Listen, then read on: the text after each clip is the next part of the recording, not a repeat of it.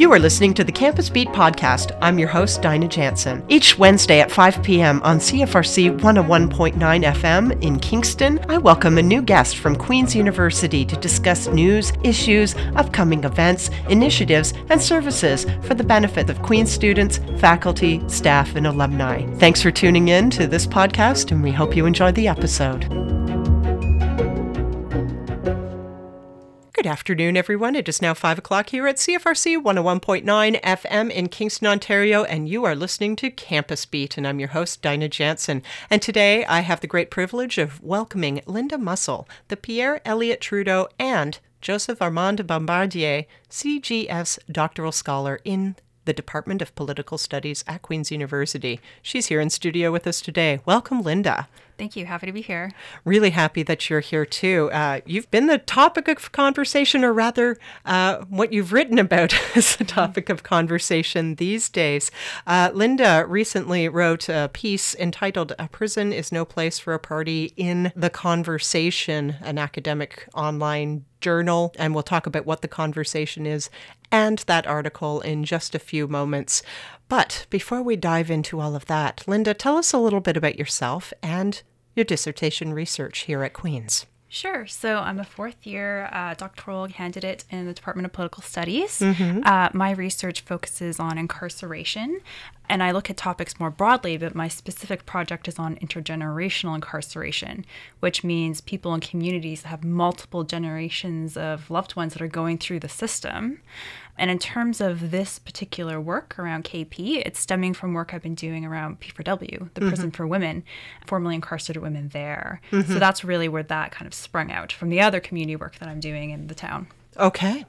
So what attracted you to your research area, let alone the Department of Political Studies at Queen's? Sure. So during my master's, I started volunteering with the Elizabeth Fry Society of Greater Vancouver. I was volunteering with their Just Kids program, so kids who have incarcerated parents.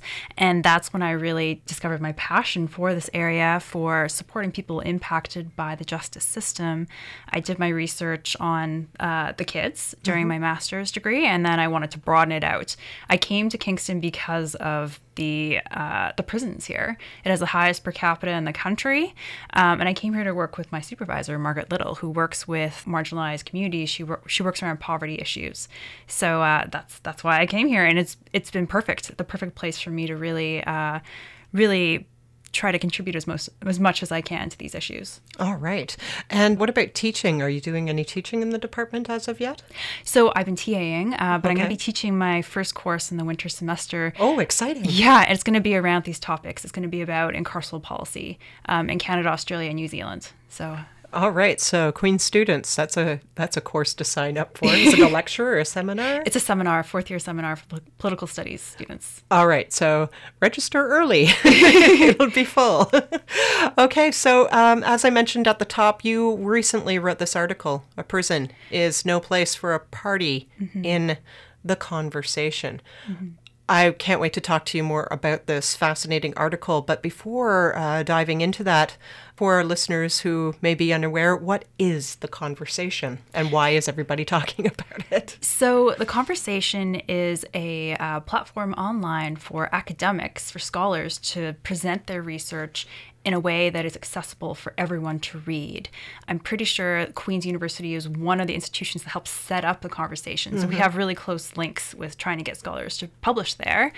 And the cool thing is that lots of other newspapers and media sources will pick up articles, and that's kind of what happened with this one. Global Kingston interviewed me the next day and framed things in a slightly different way that really got a lot of people interested, upset, or in support. So that's what The Conversation is, and that's how it got picked up. It's actually starting conversations, often which are developed by scholars such as yourself and brought forward for community conversation. Now, with the article itself, "A Prison is No Place for a Party," what issues are you starting conversations about in this article? Right. So I think I'm not necessarily starting the conversations, but I think I'm sort of putting them out there in a more public way. So there are people in Kingston that have been thinking about these things and have written to me saying they've been thinking about this, but they thought it was a radical thing to say.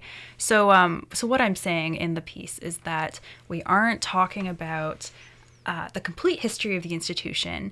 We aren't presenting that information to people that go to use the facility. So when people are going there for a rock concert, they're going there to have a good time. They're going there because they're curious about like the morbid, facts about a prison, or they want to see what it feels like to be in a prison, but they aren't being given information about what it really means to be imprisoned, what it was like over the history, 178 years in the institution, and what it means today. So all of those pieces are sort of being left out of the conversation. And I think that Kingston has a very complicated relationship to these places. And so it's especially important for us to kind of start to think about it a bit more. Yeah. Well, it's interesting that you say like people are, I want to go to the prison so I can feel what it's like to be there. I'm not sure how that translates because I feel like if you want to understand what it's like to be in prison, you probably need to actually be in prison. Yes. I don't think you can really, you can't understand the experience of being in prison unless you've been there yourself. That's what I would think. Okay. I think people are going there and it's something to do that's fun. So people will take pictures behind bars. They have like a photo selfie sort of station where people can hold up a sign with like a number. So it's sort of like a fun activity, like a fun way to see what it's like to be inside. But it's not really presenting any voices from people who were behind bars. It's not talking about any of the darker things that happen in there, including corporal punishment, solitary confinement. Really, the stories are presented to show the institution is functioning as intended and as a place of like service and a place of, criminals who deserve to be there, leaving out all of the other stories that kind of complicate that. So after the Conversation article was deployed and people started reading it, and then of course you got some coverage with global media as well. What conversations have actually started that you're aware of or are now participating in? So there's a real range of perspectives on this. So there are some people who are very supportive, especially people that have, that I know in the space, people who are advocates, people who have been incarcerated, scholars. There's a lot of support coming there. Then there's some people that view, ask, what's the big deal? Like, you have other institutions that have dark histories. Everything has, every place has some sort of aspect to it that isn't savory. So some people just ask, what's the big deal? Some people think, it's for a good cause. So they're looking at the ends, and they see that as justifying the use. And then some people sort of say, the worst of the worst were imprisoned there. Like, who cares? Like, let's just move on. So there's a real range of things that have come out. I don't think there's really consensus on this come out of this conversation. I think it's something that's going to continue to unfold. Okay. Yeah. Has there been opposition in the sense of like, I totally support entertainment and we should be using this to gain tourist dollars or something? Yeah, there have been those voices coming up for sure. Okay, so what kinds of justifications are being used for that though too? So the idea that otherwise the building will be empty, it's not serving a purpose.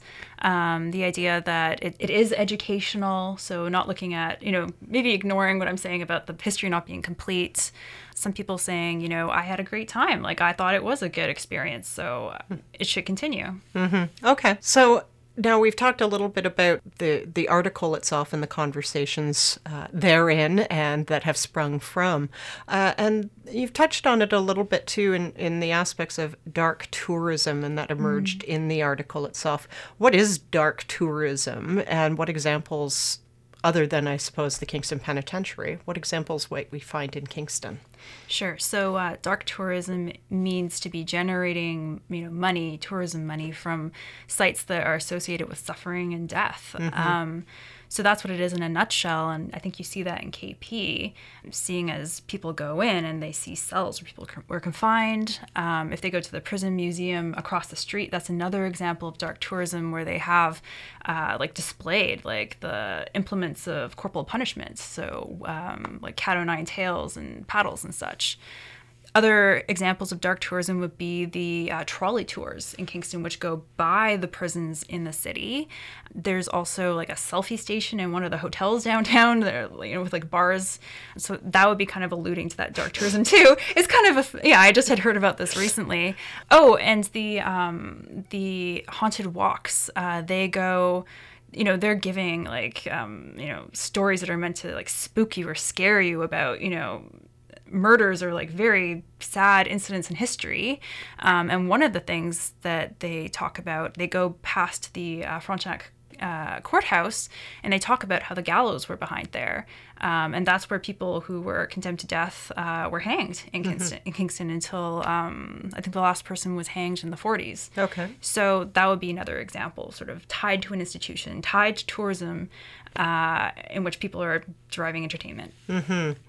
But this isn't particularly unique to Kingston, though. Dark tourism, I feel like I've traveled a fair amount, but any time I visit somewhere, there's always some kind of, I guess, dark tourism element or some element of the macabre or the spooky or the scary, and it's usually involving, prison or death.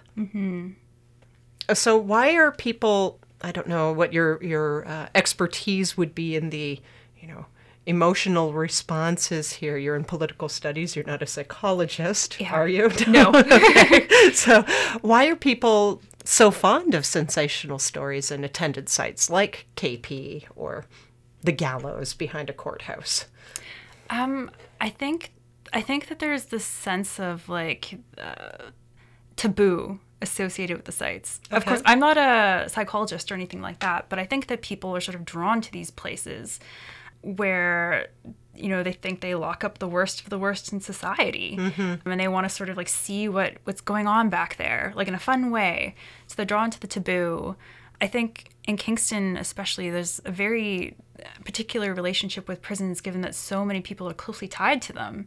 People are employed there, and so I think there's also like a sense of pride and history attached to these institutions too.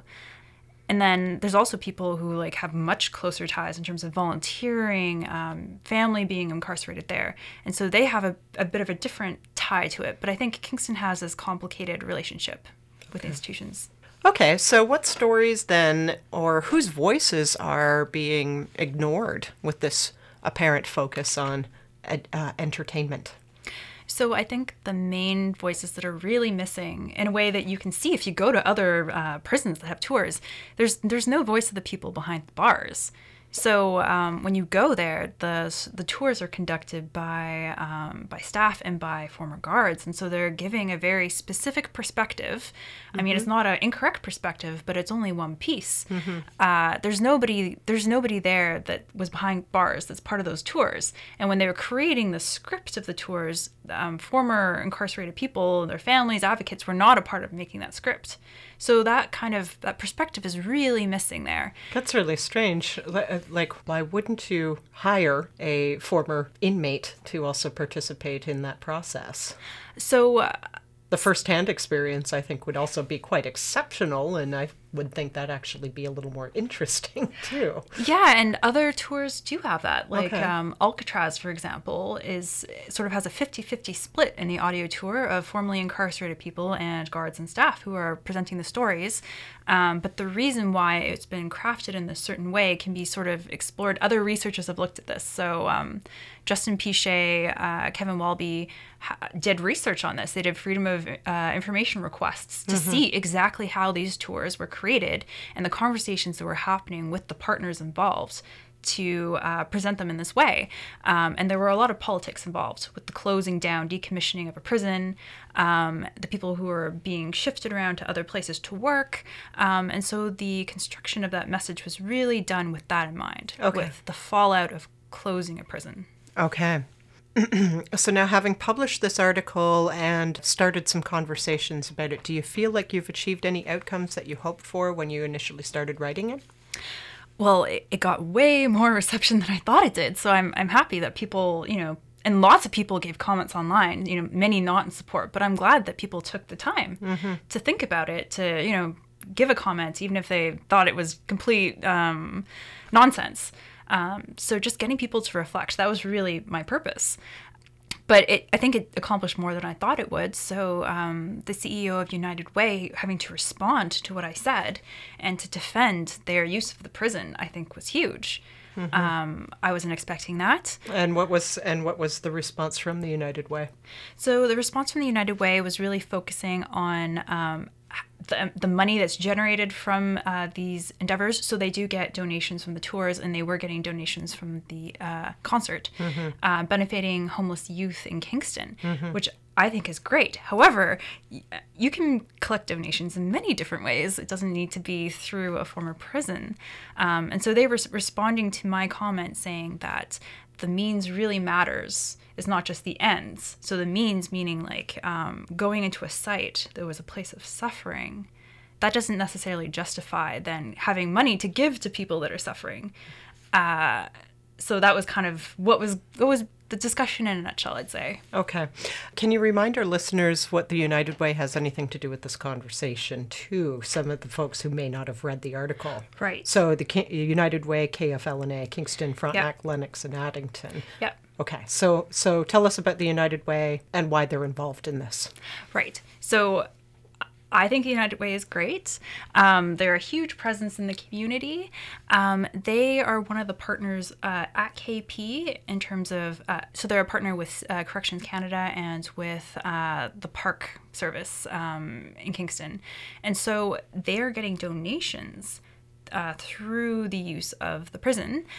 And in terms of this conversation, I was sort of saying, the way that this event is being promoted and marketed is not taking into account, the history of the institution, and it needs to be questioned. Mm-hmm. So that's how they sort of were linked into this particular conversation. Okay, gotcha. So just moving back a little bit then, you mentioned a couple of times in the article the importance of healing, memory, and awareness. This occurred a couple of times in the article, around the use of shuttered prisons. Can you reiterate for us why these are important for our listeners? Sure. So these ideas were really coming out of my work with women who were formerly incarcerated in the prison for women. And these ideas are not necessarily just my own. They're definitely coming from the community of advocates and formerly incarcerated people in the city. So as part of the work around P4W, we've been holding healing circles every year because that building and that land holds a lot of unresolved pain and trauma for the people that were incarcerated there. So healing is a really important thing that we need to have happen around buildings that have closed. It isn't that people just, they're moved somewhere else or released and they let it all go. In fact, decades later, these women at P4W have a lot of pain that they are working through. In terms of memory, it really comes down to having more complete memory of the institution. So in P4W and in KP and other institutions, a very specific perspective about what that institution was is often the one that's sort of promoted. And in Kingston, at least, you don't really hear about the experiences, the memories, the understandings coming from people behind bars. So that was healing, memory, awareness. So awareness of how these kinds of legacies continue in prisons. So this is more of like a advocacy kind of thing. So, I talk about in the articles segregation, solitary. Those are things that are still continuing and is an ongoing conversation in Canada. Suicide, that's a huge thing that's continuing still in prison. The over-incarceration of Indigenous people. So these things, happened in history, but they still continue. And so that's something we should, keep in mind and think about going forward. Okay. Why specifically do you think some of these aspects are otherwise dismissed or not talked about as much as they ought to be?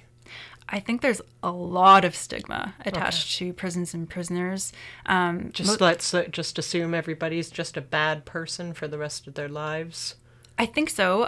Or there might be other narratives, focusing on people as victims. I think most people don't want to really think about people they label as criminals. They want to feel secure in their lives. They want to go on with their daily life. They don't want to think about, these terrible things that happen or people behind bars.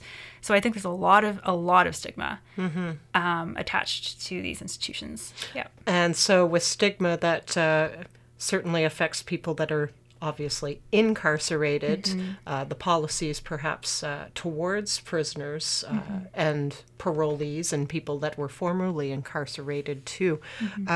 So are there ways that you think that this kind of conversation that you have generated with the article, A Prison is No Place for a Party, again, in the conversation, is there a way, or do you envision helping to reduce stigma through that conversation? That would be great. I think there would need to be follow-up articles for sure. I think that, so this piece that I wrote for the conversation is quite short, actually. And I was just sort of giving an overview of some pieces that were missing from the conversation. But I think that more material, more questions, more discussions would need to happen to really start to hit on those deeper things like stigma. I think that this is a great start, though. People have started, people might have already been talking about this in their own lives, but I think a lot of people sort of reflected on this. And I think if there were more pieces or more conversations, that could just sort of move that bar a little bit more. So going right back to the top, how overall has the conversation that you've begun about the prisons as no place for parties, does this invoke any of your own research? I'd say it invokes more of my community work, Okay. but it does touch on some things. So I'm interested in intergenerational incarceration. I'm interested in people who have family that are impacted by the system, by people who've been impacted by other institutions. I'm really interested in the legacies of history. So I think there are some parallels there, and I'm deeply committed to how my work links into Kingston. So I think there's also a little bit of a link there too. Okay.